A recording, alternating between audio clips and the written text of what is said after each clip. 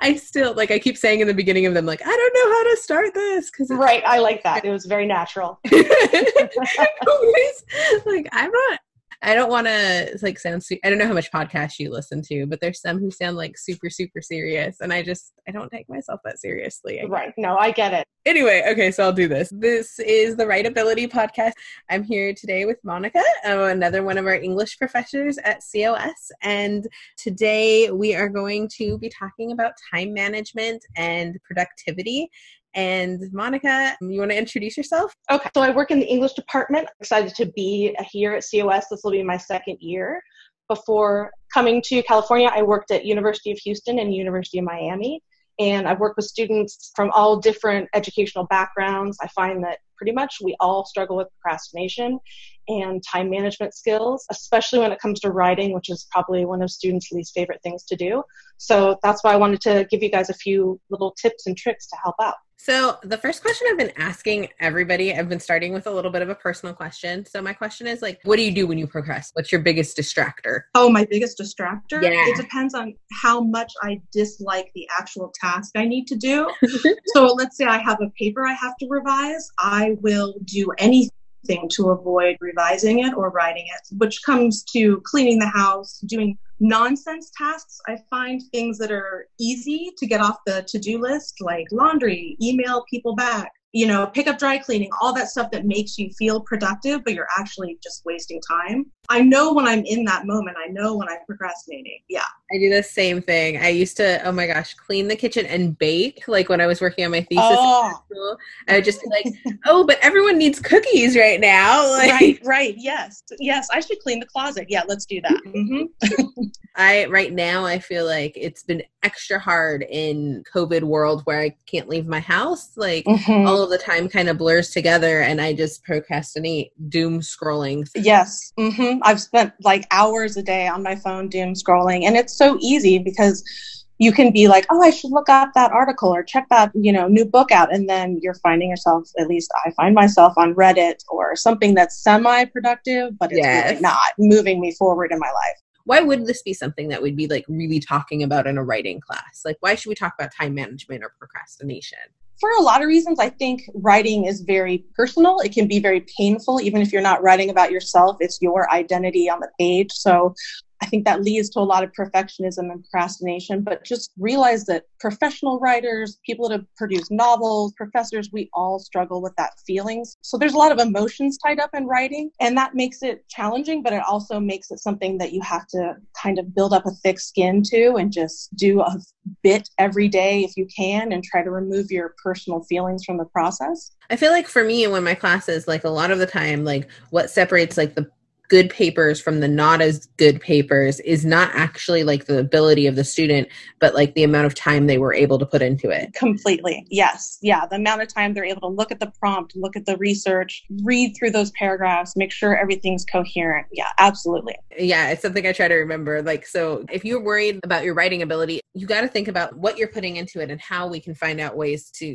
manage your time better. Yeah. So you promised tips. What tips do you have for time management? I think you have to decide if you're a paper type person, an analog person, or a digital person. I'm a paper type person, so I like planners, I like lists. If students can decide first where their time is going, if they can have kind of an accountability list just for a week, write down, what are you doing? How long are you playing video games? How long are you napping? How long do you actually spend doing a work task? Because I tend to underestimate how long it's going to take me to, write up that newsletter or revise that paper. I try to have goals that are time related. Once I figure out where my time wasting is going, then I try to schedule in actual work time and say, that's going to take me 2 hours. Like I need to have accountability for that time where I'm sitting there actually at my desk, hopefully with the Wi-Fi off, if I can manage that, and just working. And for those of you who haven't written down tasks and stuff before, you are going to end up this semester having a lot more assignments than a normal semester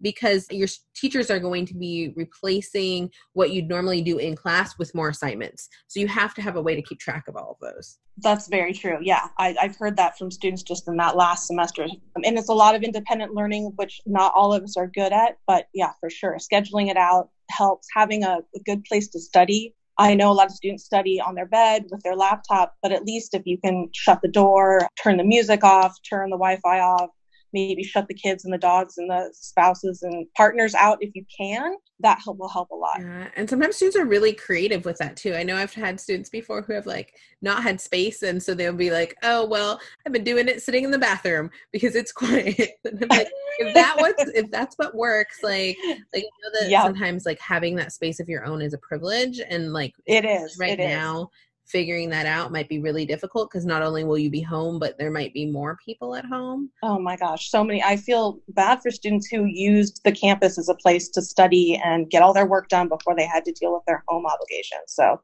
yeah, it's tough. It's so tough, but it's definitely something to like think about and plan as you go through. I think I said this in a different podcast episode, but like one thing that I would encourage students to do too is like after they've written out that schedule to like share that schedule with their that's a great idea. Their family, because I think at least when I was in college and high school, my parents really didn't understand how much time work would take. My family would give me crap about like all the homework I needed to do. If I was home, they wanted me to be doing family things, right? Yeah. And I think if you can just like share that and be like, hey, these are the times I need because I'm still taking these classes, and come to an understanding about that in the beginning, it might be really helpful as you go on.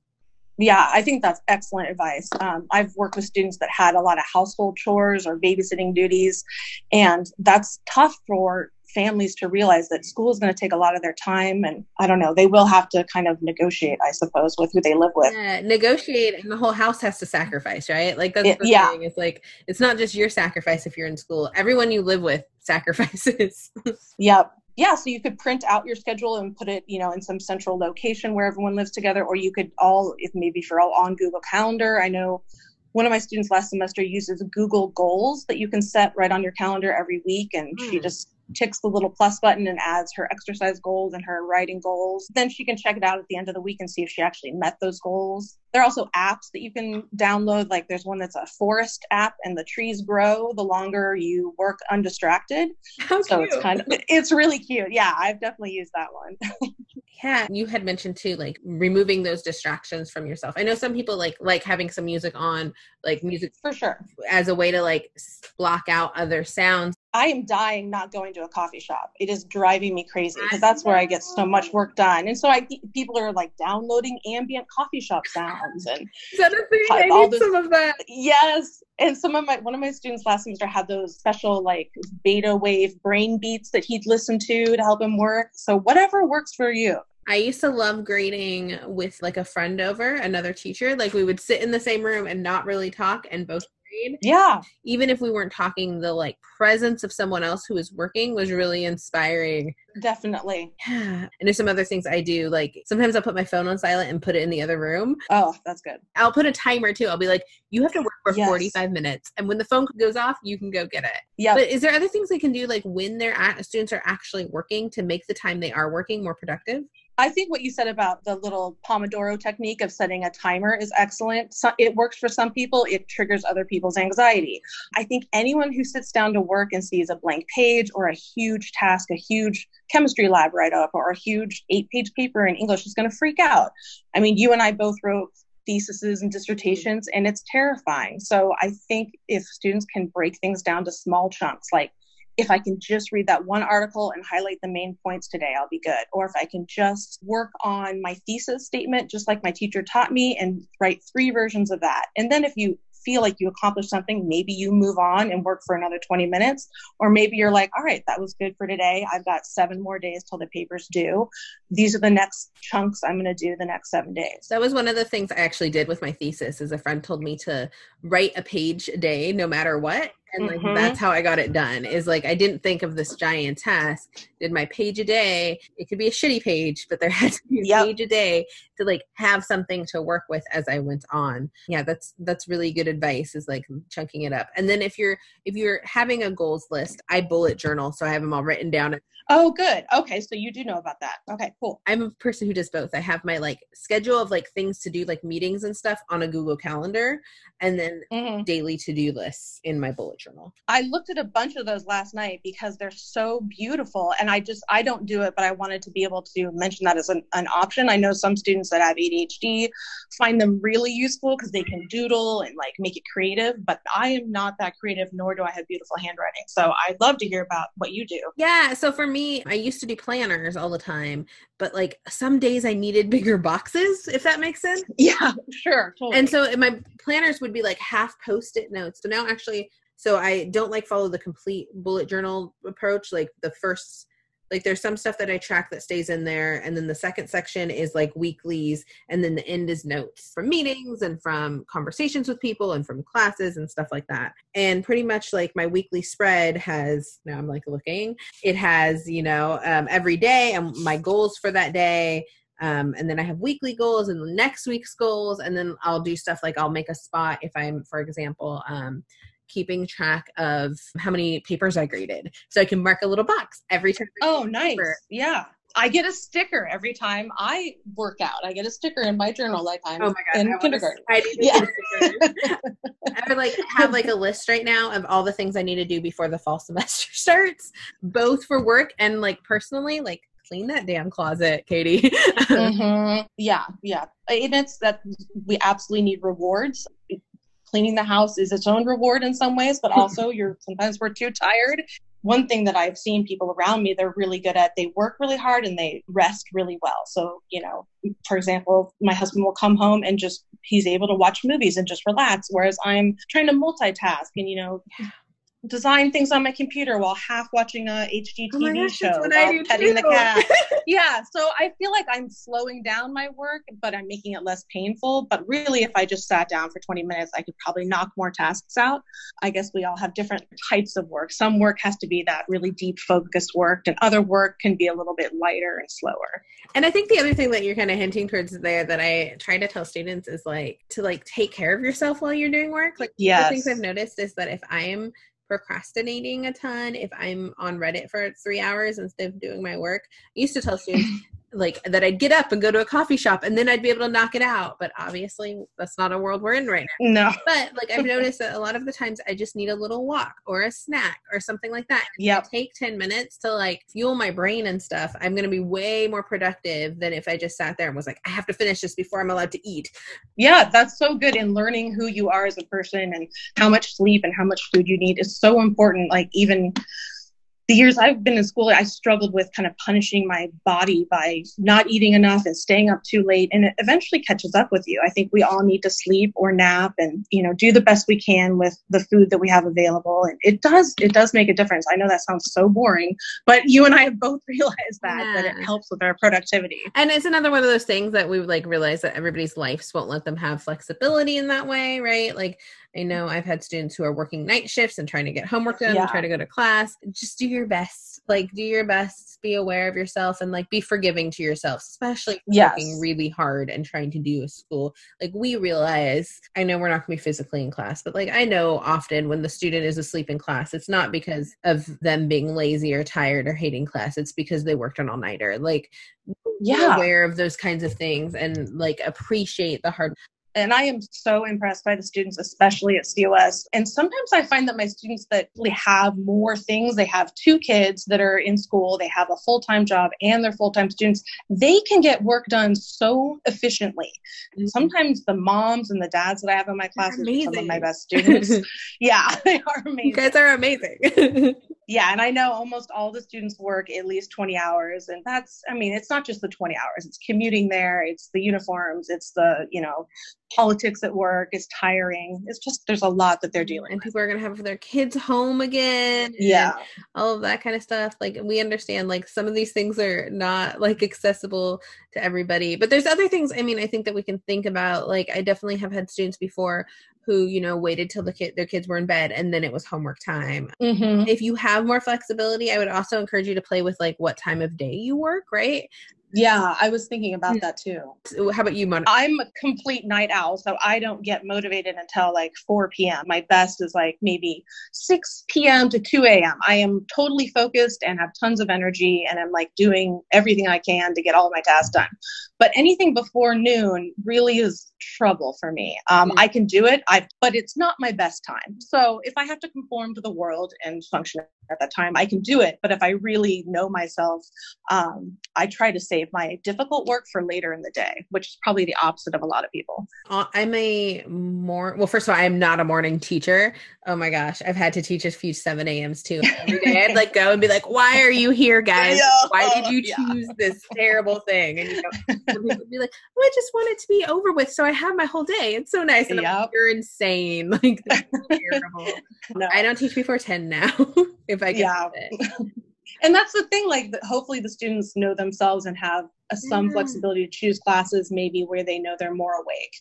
Yeah, I'm a morning reader and normally a like evening writer. So like I read a lot better in the mornings and I write a lot better at night. If I read at night, I fall asleep. Like, yeah, it's like the biggest challenge of an English major is staying awake with all the reading that they have to do. The other thing that I have been thinking about a lot is like if people like me are working from home and like at home all the time, like figuring out some routines this summer that I didn't like, new routines was a kind of a lifesaver for me. What did you do? I need help. Tell me. Every morning I've been like drinking coffee outside and doing some reading or some work, which is a little thing, but like I look forward to it now. And like the house behind us had construction recently and I was so pissed off because they messed up my ritual because it was like jackhammering and I was so angry. In afternoons, I might do one work thing, but I'll do a lot of like house stuff and getting my life together stuff and then something like happy. And I'm assuming during the semester it'll be the same thing where I like wake up, drink my coffee outside, respond to my emails, do some grading, like have lunch, and then do a little work in the afternoon and then do house stuff. Like it's the same kind of like pattern, not things I was doing in the spring when I was still teaching and I was a mess. So it's nice to have some like regularity of things in my life. Yeah, for sure. And sometimes you know you're going to meet that goal. So you're like, well, you know, I've only got 3 hours left. Let me see what I can knock out. And then it's rest time. Mm-hmm. Yeah, it helps. I also think that sometimes students and myself think that, oh, I need an 8-hour stretch to get my work done, or I need uninterrupted hours. No. But if we can do little tiny bits of work in every 15 minutes we can find, I think that's the only way we're all going to survive this and, you know, having jobs and kids and all the other stuff. Some teachers would probably be annoyed at me for this advice, but it's one of the reasons this is a podcast. I've been watching a lot of webinars this summer, and I'll have them playing on my computer or something else, right? That is okay. Like when you have an hour of a lecture to watch or whatever, wash your dishes and do it.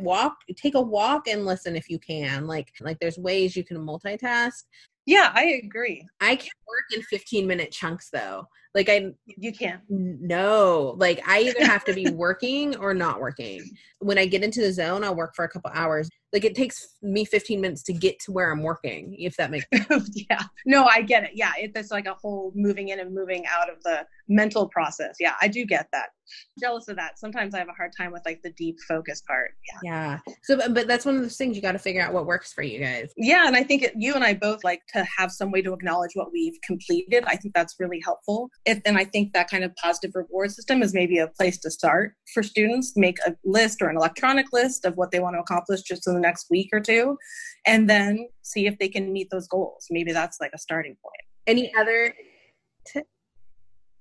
I was going to say you can kind of make your procrastination work for you. I follow a couple productivity subreddits and there's college subreddits. And I think normalizing the procrastination and uneven time management we all have, especially being at home all the time and maybe having job uncertainty and childcare uncertainty is really affecting everybody. So knowing that you're not the only one kind of freaking out a little bit is helpful. My students are always surprised when I tell them like, that we often feel the same way about grading papers as they do about writing them. Not that we don't like enjoy them when we start reading them, but like, oh my gosh, when I have to sit down and I have 100 papers to get through, I feel this. And guess what? We all procrastinate. Like, oh yeah, we all find ways to distract ourselves. I start baking. Like, you just have to find ways to work through it, and don't beat yourself up about it. Like you'll find more ways to be productive, do your best. And sometimes your head's not there. Like give yourself the time you need. I think that's also a reason to start early though, because if you start too late, you don't have a choice but like rush. No, it's just an awful feeling when you know you can't do your best work and you just have to power through it.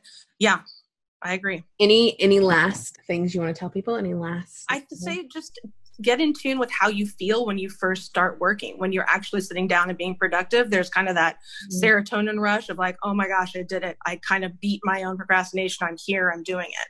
I try to celebrate those moments. Nice. That's lovely. So one last question I've been asking people is, what are you learning outside of this conversation? What are you learning right now in your life? What am I learning? Oh my goodness. So many things. Let's see. I'm learning about high intensity interval training. So I'm trying to really tax my body for 20 seconds when working out, and then to kind of catch my breath for 10 seconds because it's supposed to be really helpful for cardiovascular fitness. Oh, cool. That's really interesting. Cool. Awesome. Well, thank you, Monica. Thanks for your time today. This was lovely. Thank you, Katie. I want to see your bullet journals if we ever see each other again. Oh my gosh. I've started digitizing them. So I want to see them. That'd be awesome.